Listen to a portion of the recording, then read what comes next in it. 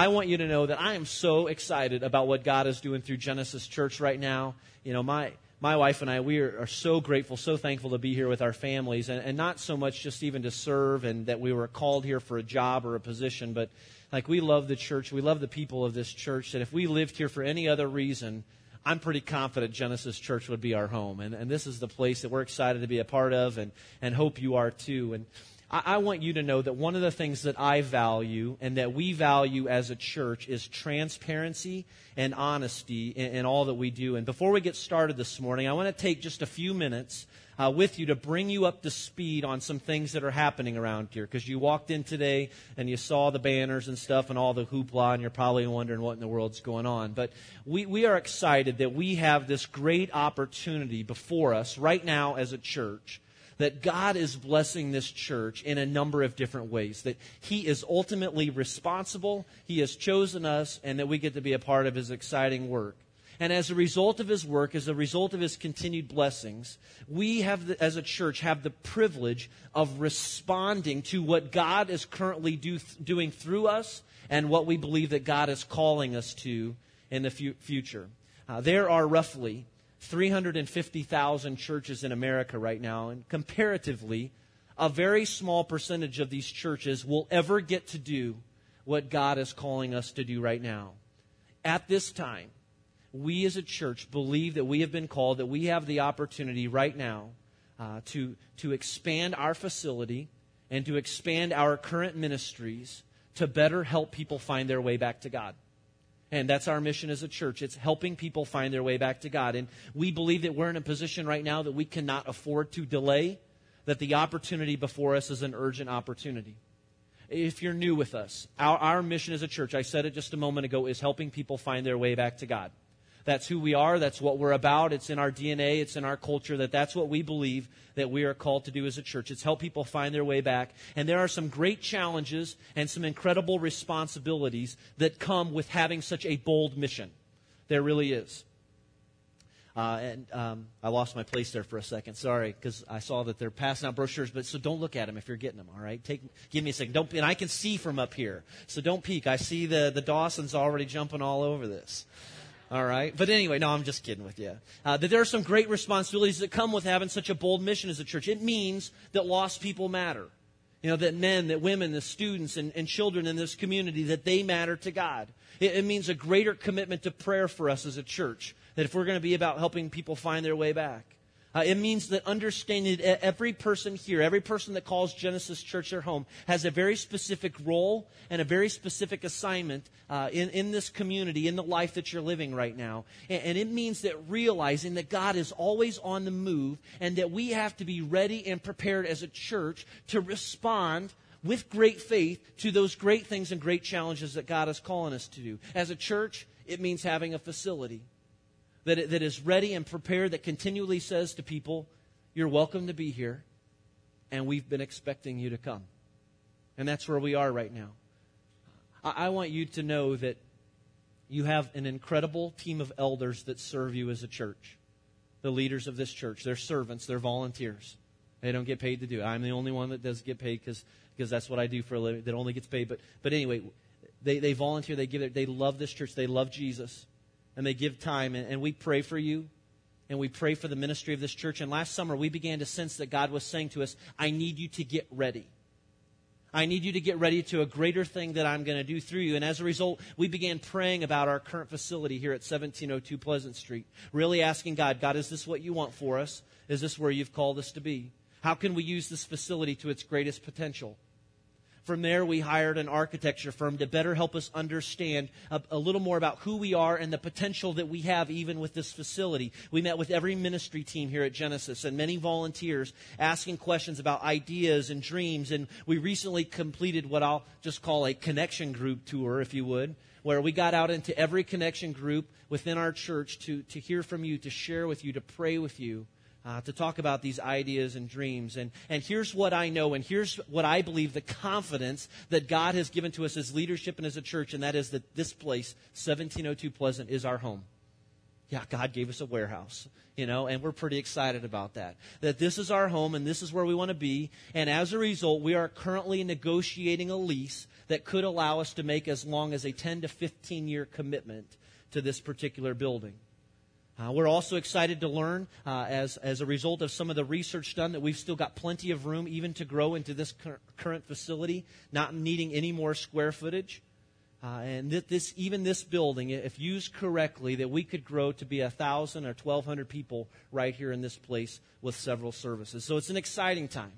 And we feel like we've got a great opportunity before us. So we serve a great God, and He's moving, and we're ready to follow. Now, you received a brochure when you came in. Don't open it yet. Again, just a second for those of you that haven't peeked yet. Over the next 4 weeks, I'm going to be sharing with you a little bit about what we're dreaming and praying about, what it's going to take to expand our ministries and our facility here at 1702 Pleasant. We have officially entered into what we're calling a mission expansion project, and we are ready and prepared to expand our facility, our ministries, our purpose, and our mission. And so what you received, this is for you. Where's mine hidden? Here's mine. Okay. You got this cool little brochure. And if you get a chance, thank Sarah Davis. All right. Sarah Davis designed this for us, and we're pretty excited about it.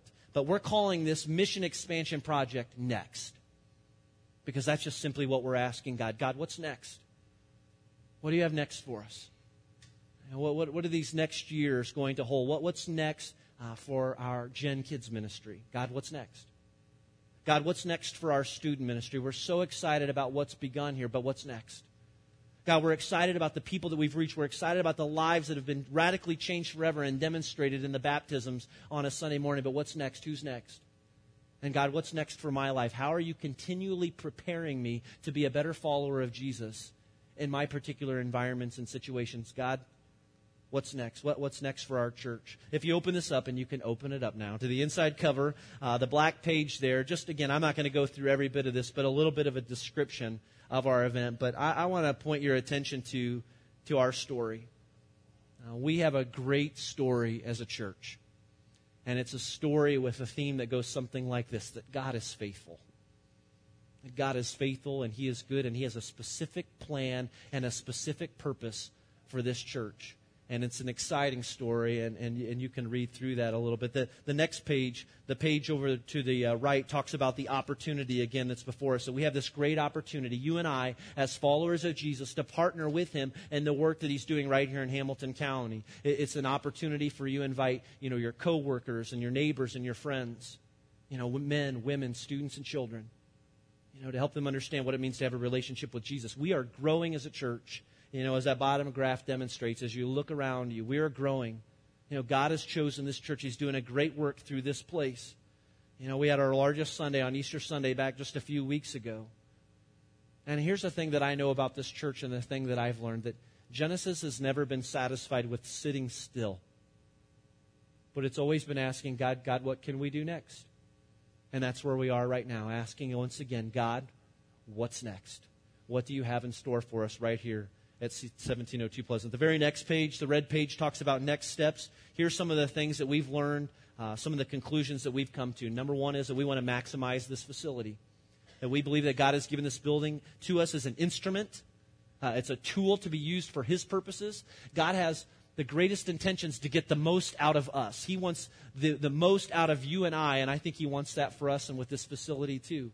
And so we know that on the other side of this wall here, that 25% of our space in this building is currently unfinished. And there's some great things happening over there right now, but we believe there's even greater things in store. It was never our intent to have an indoor soccer field forever. And my boys love it more than anything. My son Joel was looking at this plan last night, and he said, Daddy, where will the soccer field be? Well, Joel, we have a conversation we need to have or whatever. So it was the first tough conversation, Father. But anyway, we're excited about the potential of the other side there. The second thing is because we are committed to children and because we're committed to reaching students, we want to look at reconfiguring our space in order to better reach children and to create more appropriate space to reach students. I am so excited about what's happening in our student ministry right now, and I'm excited for you, for us, as we continue to make a commitment that, hey, we think we can reach more.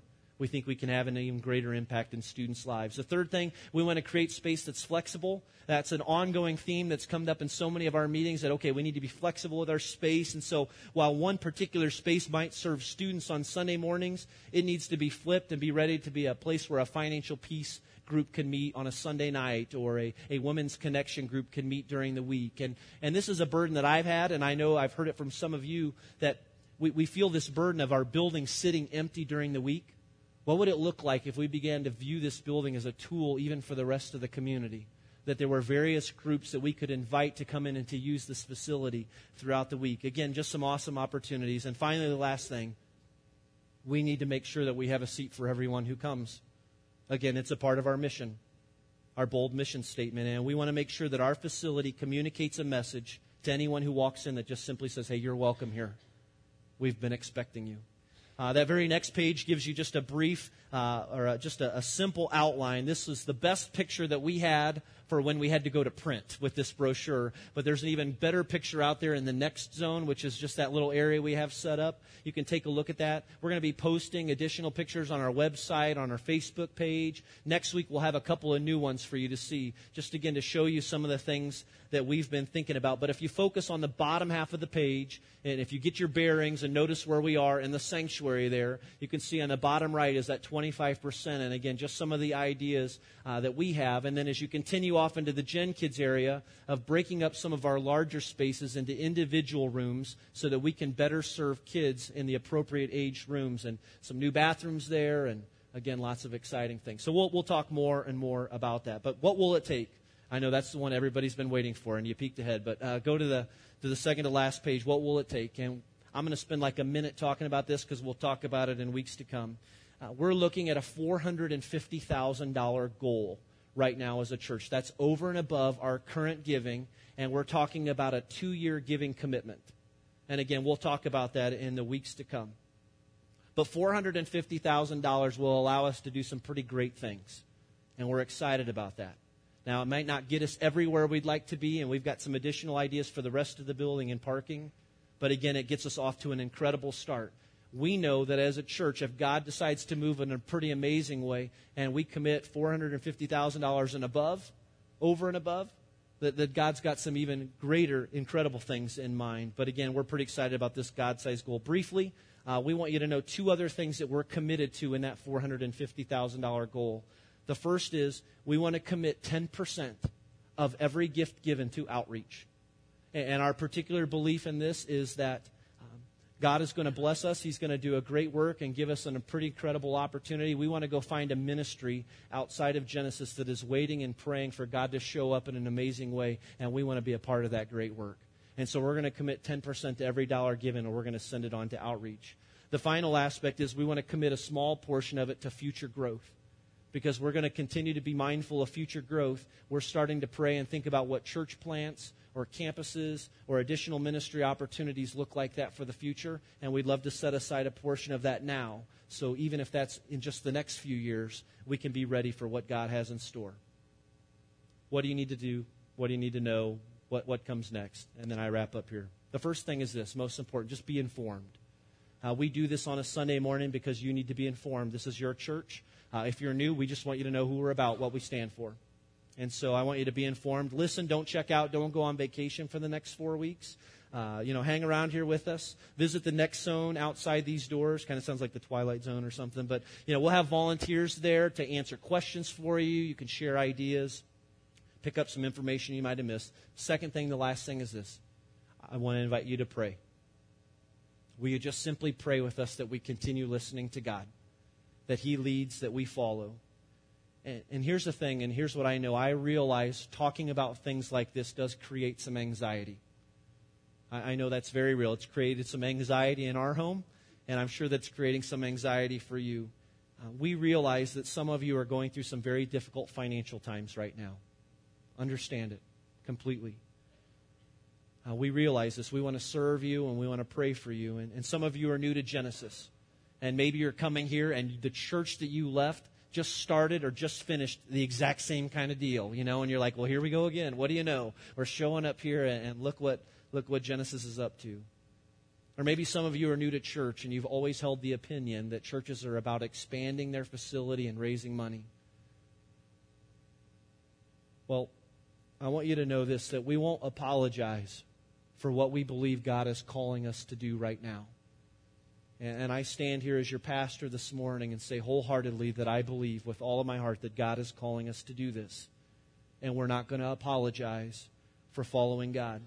We're committed to transparency, but here's what I want you to know, and here's what I leave you with. I want you to know that I am so much more concerned about the condition of your heart than whether you ever put a dime in the offering bag here on a Sunday morning. Let me say that again. I am so much more concerned about the condition of your heart than whether you ever put a dime in the offering bag or even commit to this project. That's who we are about, and that's who we are, and we won't apologize for that. And so, by our standards here, it's your decision whether you'll be a part of this. We trust that God is going to provide. I have one ask of you. Would you simply be willing to pray, God, what's my part in this?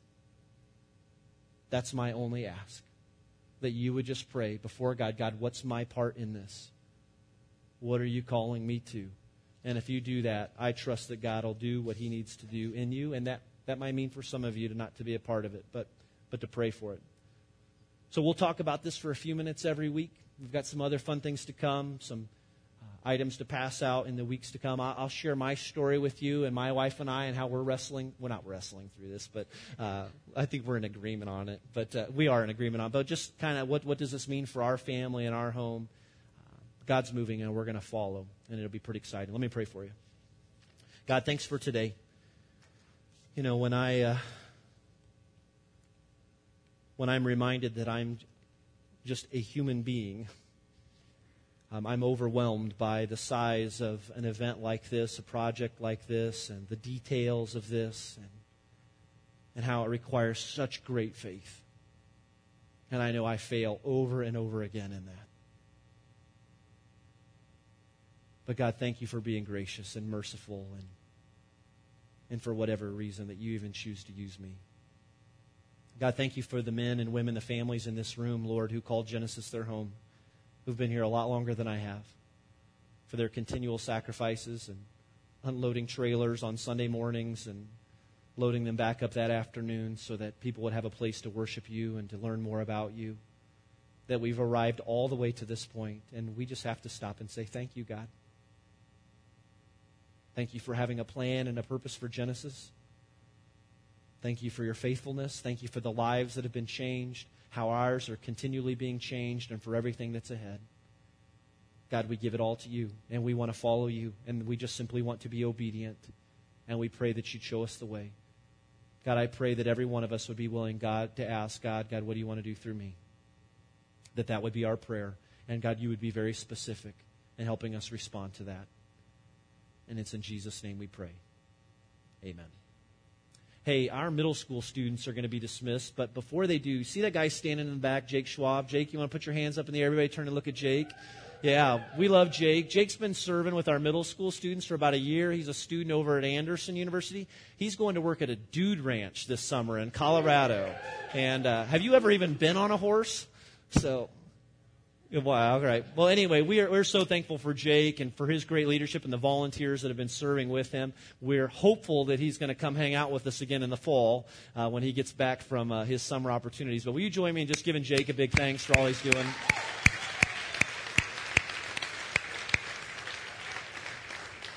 We're going to continue doing middle school all summer, and Josh and the team there are going to make sure we've got some great things happening. But Jake's off for some good times in Colorado, and middle school students can be dismissed with him now. We've got a group that meets during this time, so feel free to go. Last Sunday, and I'm going to talk fast today, last Sunday we wrapped up a series called The Upside Down Way of Jesus, that you and I are called to be followers of Jesus, not fans. And there's a great difference. Jesus wasn't really into fans. That's not who I want to be, and I think for many of you, that's not where you are either. We don't want to be fans of Jesus. We want to be followers of Jesus, and that's what Genesis Church is about. That's our future.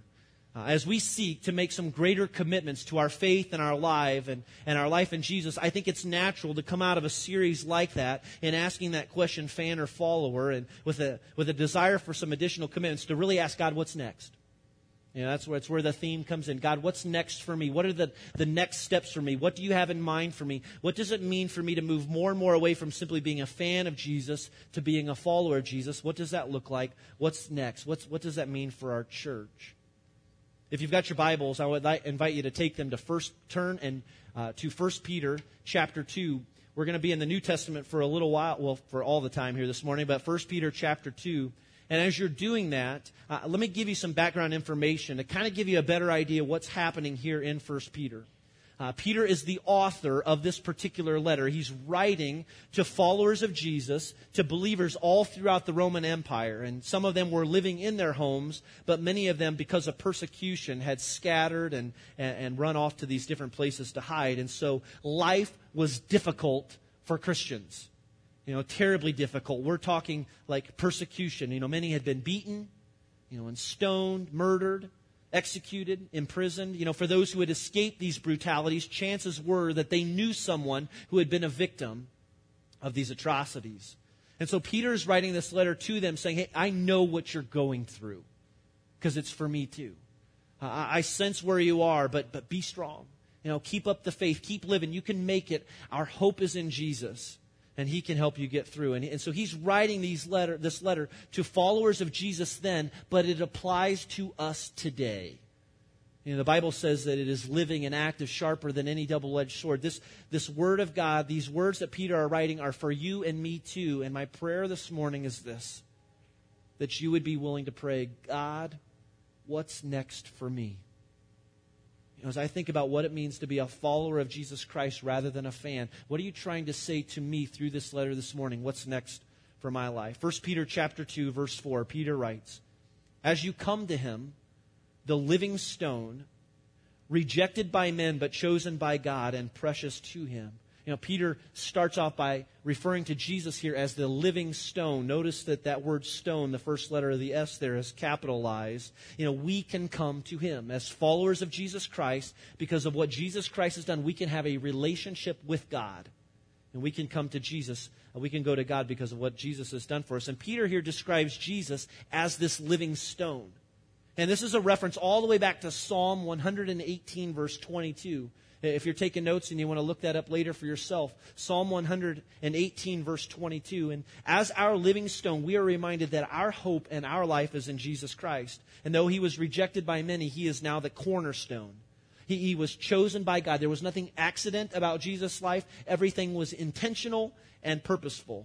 Every detail had a purpose. Verse 5, Peter says, you also, like living stones, now notice the S there is not capitalized, are being built into a spiritual house to be a holy priesthood, offering spiritual sacrifices acceptable to God through Jesus Christ. So we are these living stones, meaning, every broken, jagged, rugged, large stones, small stones, every one of them, these stones, they represent our lives. We are all different.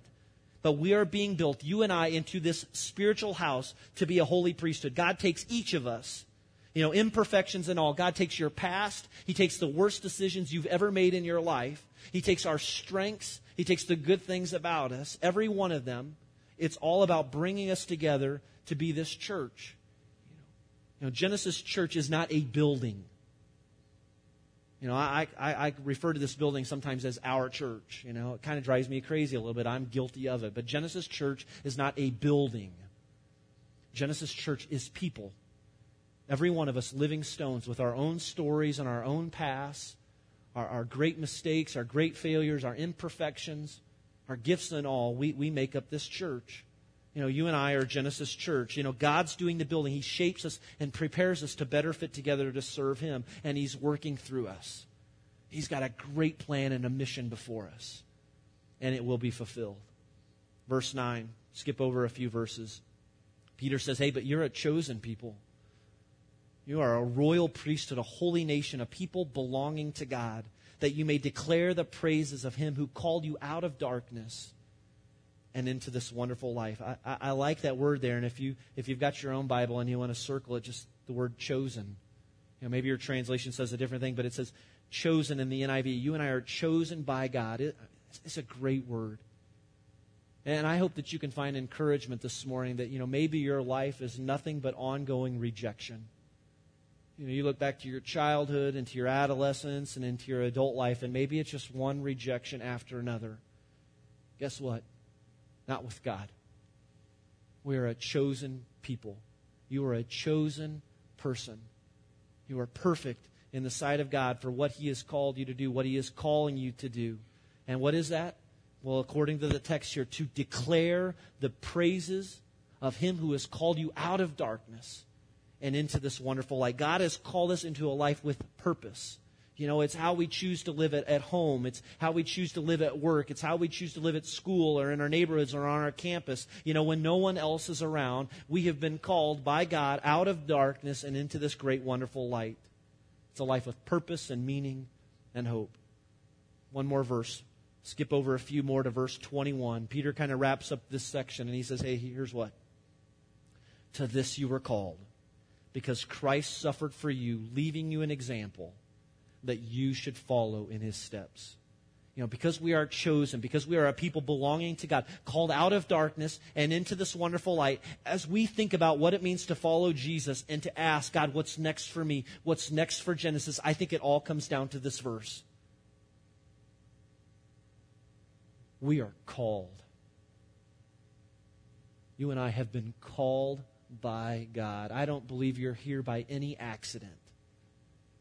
And even your situation and even possibly the circumstances of your life right now, great chance that it's not an accident. You and I are called by God to do what?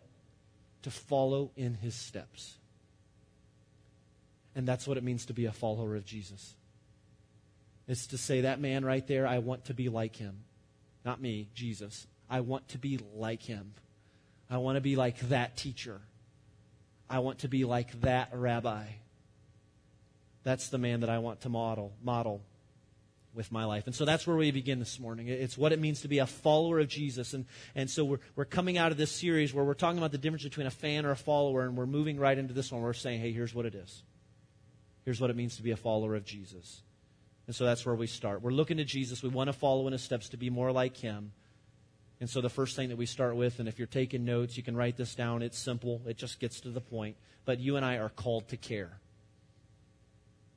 You and I are called to care. We're called to give a rip about the people living around us. Can I say that? The people we work with. The people that live on your cul-de-sac right now. The people that live in your dorm. The people on your team. The parents on my kids' baseball team. We are called to care. Jesus cared. He cared for those around Him. He cared for His friends, His family. He cared for the people that He bumped into, the hurting. And what I want you to know this morning is that caring is more than an emotional feeling. It's more than just simply feeling emotion. Caring means to act. Caring is followed by action. The word in the Greek in the New Testament for caring or for compassion is the Greek word splagnizomai. And I practiced it all week, and I nailed it right here. It's splagnizomai, all right? It's the Greek word for caring and for compassion. It's a rich word. It's a deep word. It means to have your bowels yearn, which I don't really know what that means. It's a little gross, but that's what my commentary said. It means to have your bowels yearn. It means to feel deep sympathy, to ache so much on the inside that you are moved to action. You have to respond. You have to do something. And it's translated care or compassion, but it's so much more than compassion as we often understand compassion. It's aching and hurting that leads to action. It means to respond. It means to do something. And here's what's interesting. You can look at every situation in the Bible and in the Gospels where Jesus experienced compassion or care or splagnizomai. And His emotional reaction was always followed by action. He did something. Let me show you just real briefly. And I'm going to read them fast, so you probably won't be able to get there in time. But Matthew 14:14 says, when Jesus landed and saw a large crowd, when He got off the boat, He had compassion on them. He had splagnizomai. And then what He did, He had to do something. He healed their sick. Matthew 20, verse 34, Jesus encounters these blind persons. And it says, Jesus had compassion on them and touched their eyes. Immediately they received their sight and followed him. So he had splagnizomai, and then he responded. There was an action that followed. Mark 6:33-34. But many who saw them leaving recognized them and ran on foot from all the towns and got there ahead of him. And when Jesus landed, when he got off the boat and saw a large crowd, he had splagnizomai on them because they were like sheep without a shepherd. And what did he do? What was the action? What was the response? He began teaching them many things. He had other places to go, other people to be with, but he taught them many things. So he cared, he felt compassion, and when he did, Jesus acted. And that's the life that you and I are called to. We are called to care. We are called to compassion. We are called to some sort of action. We are called to follow in the steps of the one who gave his life for us. And as you think about what's next in your life, what do you believe God may be calling you to, even this afternoon or this week or in the summer to come or in the year to come? And whether you want to be a follower or a fan of Jesus, we think about what's next for our church. As followers of Jesus, I believe we are called to a greater level of caring and concern and compassion for the people around us. And with that, action. So I want to take a look just very briefly at a story that's so familiar to us, a well-known story, a parable that Jesus told. You know, parables were stories. They were fictional stories, but they were very believable stories that Jesus was borrowing from the elements of culture to help people get their minds around an idea. And that's what he's doing here with this parable, this particular story. And it's the story of the Good Samaritan. I mean, most of us, if not all of us, have heard it before. But with the story of the Good Samaritan, here's what Jesus is saying. He's saying, here's what it means to care. Here's what this compassion thing looks like as followers of Jesus. Here's what it means to live. So turn, if you would, to Luke chapter 10. We'll have it for you on the screen if you don't have your own Bible, but Luke chapter 10. You know, in Luke 10, an expert in the law, a religious bigwig of sorts, a Pharisee, he's having a conversation, a debate of sorts with Jesus, and they're talking about eternity and hope and church and stuff, and the Pharisee basically asked this question of Jesus. I see that you're calling people to a different way of life. I see that you're calling them to follow. Show me what that looks like. Tell me what that looks like in my life. And so Jesus does. What's it mean to care, he asks. In Luke 10, verse 29, let's skip over actually to verse 30. In reply to the man's question, here's how Jesus responds. He starts telling this story. A man was going down from Jerusalem to Jericho when he fell into the hands of robbers. They stripped him of his clothes, beat him, and went away, leaving him half dead. Now, the road from Jerusalem to Jericho had the reputation of being a very dangerous road. It was this 17-mile strip of road in between these two places, ups and down, these mountainous ranges. Now, I'm not talking about dangerous in like I-69 at the I-465 interchange kind of dangerous, like you're going to fall off the side or something, but like thieves dangerous. I mean, it had a reputation for thieves that they would hang out along this road, hide behind rocks, and then jump out and do a little mixed martial arts style, on people, take everything that they had, kill them, or leave them half dead, and run off. And so it's a dangerous place. Now, Jesus is describing this guy who's the victim of this brutality. He's half dead, barely holding on. But fortunately, as the story goes, there are two people not too far behind that are walking this same road, two separate people, and they're coming down the road. Verse 31, it says, a priest happened to be going down the same road. And when he saw the man, he passed by on the other side. Verse 32. So too a Levite, which was the priestly family, when he came to the place and saw him, passed by on the other side. And so we've got these two religious guys, we'll just call them pastors, that are also coming down the road on separate occasions. And what did they do when they saw the man? They passed to the other side. Have you ever passed to the other side of an opportunity? I'm not going to lie, I have. In fact, it's probably my natural bent or my natural reaction at times is, okay, how can I escape this moment or whatever? I mean, a classic example for me is, I'm in my car, I'm backed up at a really long stoplight, I see up ahead, here's a guy with a sign, he's got a can, he's going door to door looking for some sort of handout. And there's some sort of relief that comes over me when the light turns green and I know I can speed ahead, or if there's an out that I can get to the passing lane or whatever. I've been guilty of passing to the other side. Are you guilty of passing to the other side when opportunities present themselves to us? And now, here are these guys, and they kept walking, but now before we cast judgment, let's just give them the benefit of the doubt. Maybe it's been a really long week. In fact, they work at the temple or somewhere else, and it just lots of vacation time that week. And so staff is down, and they're having to carry some extra responsibilities. Or maybe a number of issues came up with various families or their own particular family throughout the week, and so they were on their way somewhere that definitely was more important than this particular moment. I mean, maybe the transmission went out of the church van or the temple van. And we're not going to get a van, I promise, as a church. But maybe that's what happened with these guys. And so they're spending a lot of time with the mechanic trying to get the van fixed. Maybe each thought this was a trap. That there was someone else hiding behind the rock waiting to jump out and to take what they had. Or maybe each thought, well, you know what? I bet this guy had it coming. He's never really kept a job. He's lazy. I bet he's got a gambling problem. I bet he's got an alcohol problem or something. Maybe one of these guys or each of these guys had a conversation like that in their head as they passed to the other side. If you're taking notes, write this down. As we think about caring and compassion and showing Christ's love, you and me, and what this looks like in our lives and what this requires, as you encounter people in your life who need love or who need care, you will always have an excuse to justify not getting involved.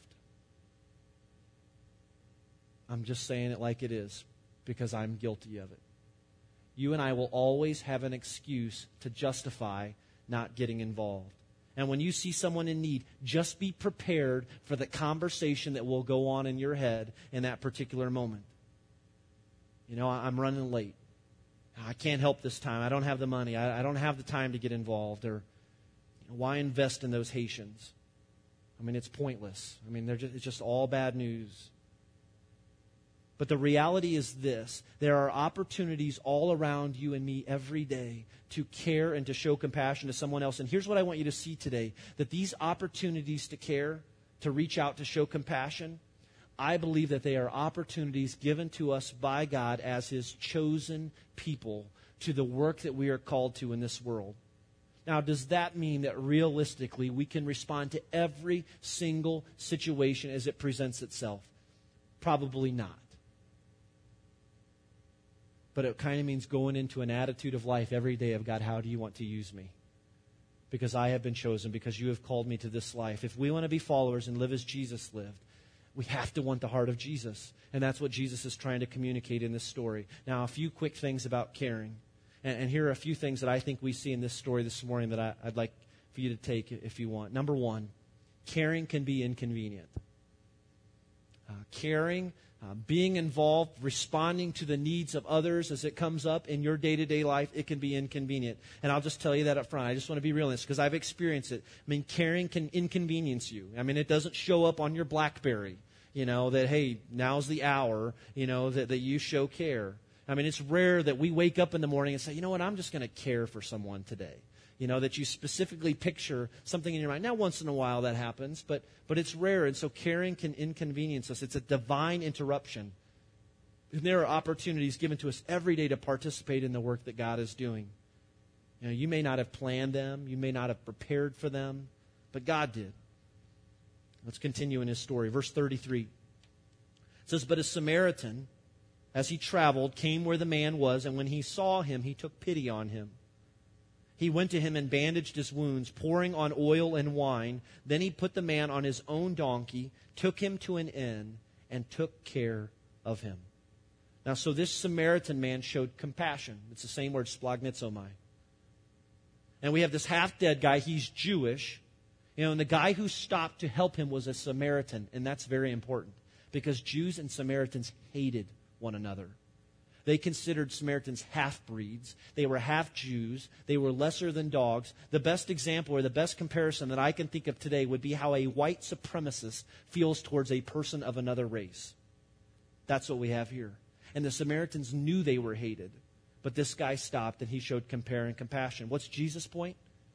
Why does he tell this story to this Jewish Pharisee who's standing right there? He's saying, hey, this is the way that I live. This is the life that God has called us to. This is what it means to be a follower of Jesus. It's an act of care. It's this perfect example of compassion. I mean, this guy, this Samaritan, didn't wake up that morning and say, I'm going to go find a half-beaten down Jew today and see if I can reach out and help him. No, the opportunity presented itself to him, and he responded. And even with the interruption, he stopped, he felt compassion, and he acted on it. And sometimes, you and I, we're given opportunities in our day.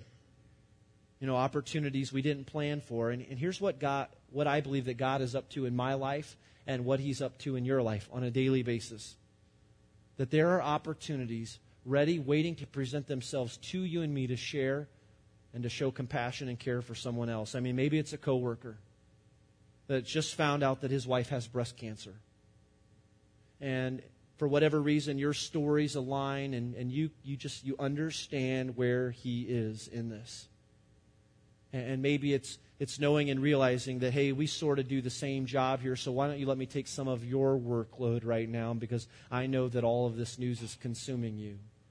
Or is there something that we can do for your family right now? Or, hey, can I take you out to lunch today and just be ready and willing to listen? Maybe it's the neighbor whose husband just left for another woman.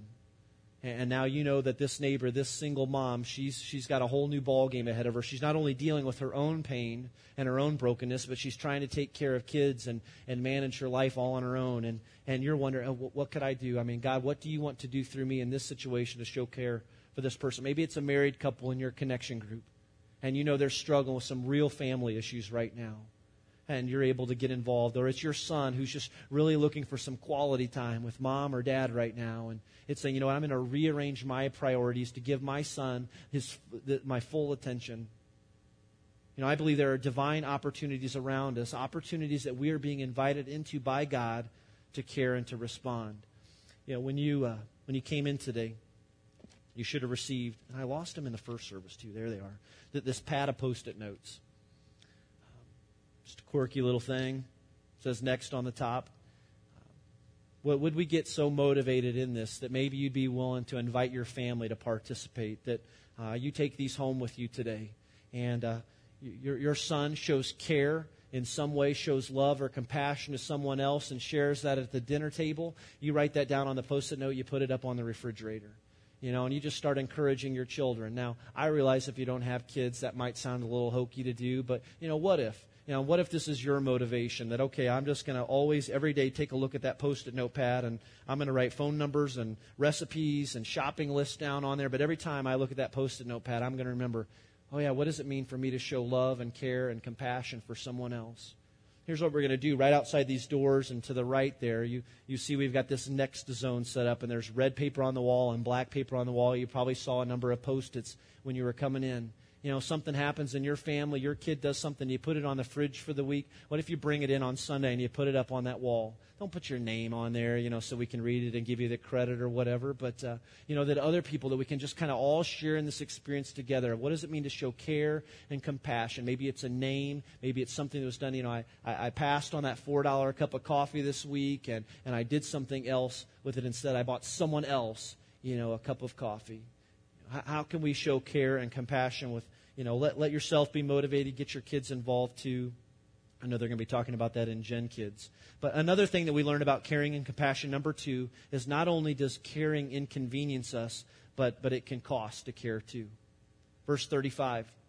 It says, the next day, this Good Samaritan, he took out 2 silver coins. They're staying at the end. They're at the Holiday Inn Express. And he gives them these 2 silver coins to the innkeeper. And here's what he says, look after him, he said, and when I return, I will reimburse you for any extra expense that you may have. And so this Samaritan doesn't simply help this guy to his feet or drop him off at the ER and hope he gets a ride home or something. He cares for this guy by staying the night with him and then providing for the resources that he's going to need to help him get well over the course of whatever time this is going to take. But 2 coins. Now, how much are these 2 silver coins? Well, some say that it was equivalent to about 2 days' wages. All right, so this is a pretty generous gift. And he says, hey, take care of this guy, and when I return, I'll come back. I'll reimburse you for whatever expenses this man might have incurred before he leaves. I was trying to think of an example of, maybe something in my life where, I was called, or my wife and I were called, where it cost us something to to show an act of care. Jenny and I, just after we were married, we were living over in Anderson. I was working for AU as an admissions counselor, and we had our first house. It was just the two of us trying to get on our feet, figure out marriage, all that stuff, who's cooking, who's cleaning, all the fun stuff that comes with being newlyweds, although we're still trying to figure some of that out today. But I usually miss my part. But anyways, we had just a decent income, and we had college bills and other expenses, so there wasn't a lot of extra. Well, we got to know this one particular student. Her name was Melanie, and she worked in the admissions office with us. She was from New York, and because of funds in her house, she couldn't go home for Christmas. And so she had already made arrangements to stay in Anderson without any family for Christmas. And we kind of learned her story. And I sort of wanted to pass by to the other side on that story, but God kind of brought us over to her story. And we loved this girl, and we got to know her. And we decided, you know what? Why are we buying each other gifts for Christmas? And so we made a commitment that particular Christmas. We took whatever money we were going to spend on one another, and we bought this girl a plane ticket to get home for Christmas. And it was so awesome to drop her off at the airport and then to pick her up when she came back. And, in that particular situation, it cost us something, but it did something for my wife and I that even today we rarely buy each other a Christmas gift. And that's okay for us. It doesn't have to be the same for you, but it just moved in us to be a part of that act of generosity. It's moved us and motivated us to the point that every year for Christmas we try and find something different to do. And I know that many of you do the same, and you've demonstrated that in your giving. But what can you do? How can you show care to someone else? Maybe right now it's extra. You've got a bunch of extra kids' clothing, and you thought about doing a garage sale to make some extra cash, but hey, there's a family in our church, or I've got a neighbor, and I know that they're going through a tough time right now, but their kids, they're coming up behind my kids. I bet I could give this clothing to them right now, and it would just really help out with some of the things that are going on. Maybe for you, it's just picking up a few extra groceries every time that you go to the grocery store. Once a month here, we highlight the food drive that we do, and maybe it just means bringing in one extra, sack of groceries to give, to provide for someone else. Maybe for your family, that there's a friend that you have that they're really trying to get on their feet, and they don't have a reliable car right now, but he's trying to get a job, and for you, you look in your driveway and you say, we got 3 cars, and most of the time there's at least one of them still sitting there. I wonder if, since that's a reliable car, if we could loan that car for a period of time to that family and help them get going, help them get a good start. And, maybe you don't have money to give right now. Maybe you don't have the resources to share, but you can give time. And for some of you, it's easier to write a check, and you've been very generous in this, but maybe for you it's time to give time. That you can find yourself in a situation where you see the work that God is doing. You get to be a part of that moment and how God shapes your life through it. True care and compassion, it can cost. The last thing, and then I wrap up, is this.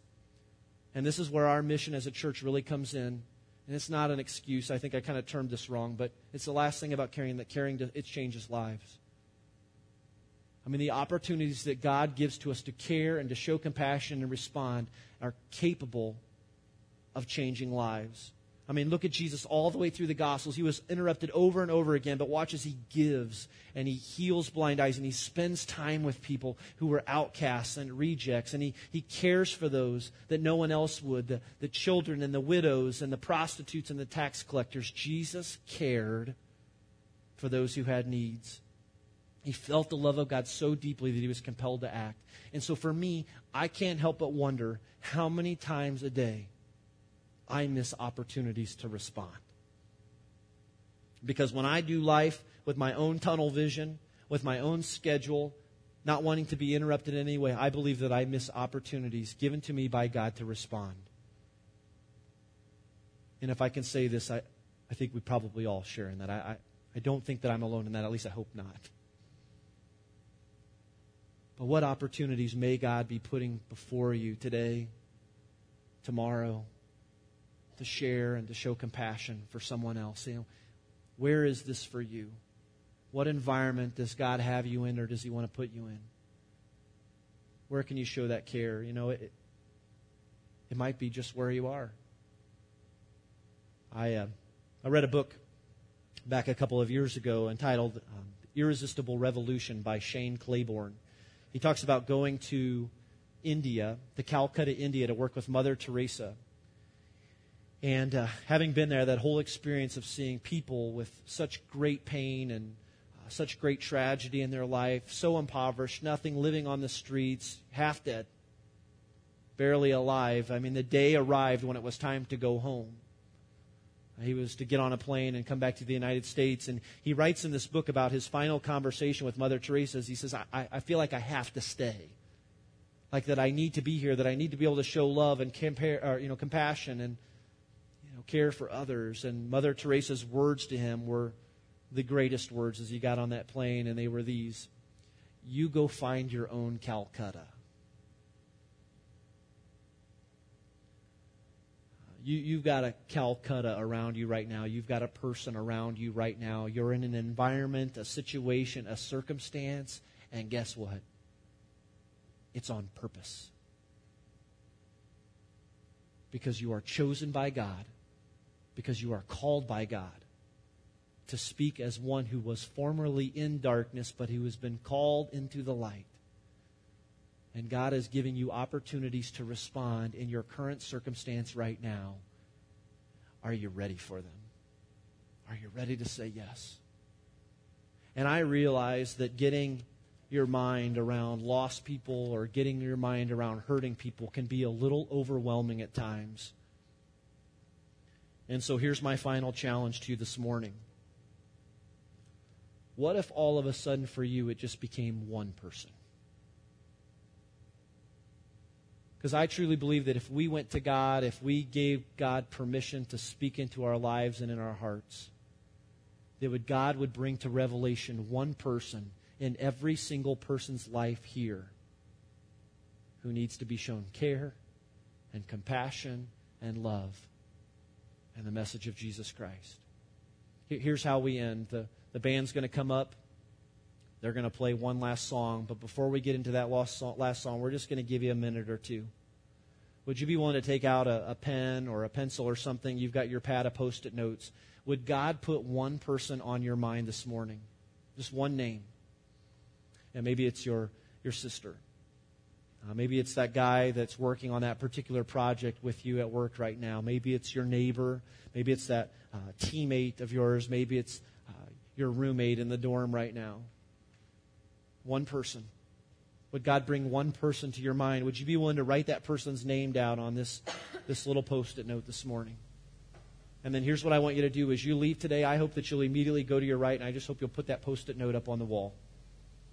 Because we've got a group of people that are going to be praying about those. We want to partner in this together. We just want to see the work that God is doing through us as He calls us to even greater things. Take a moment.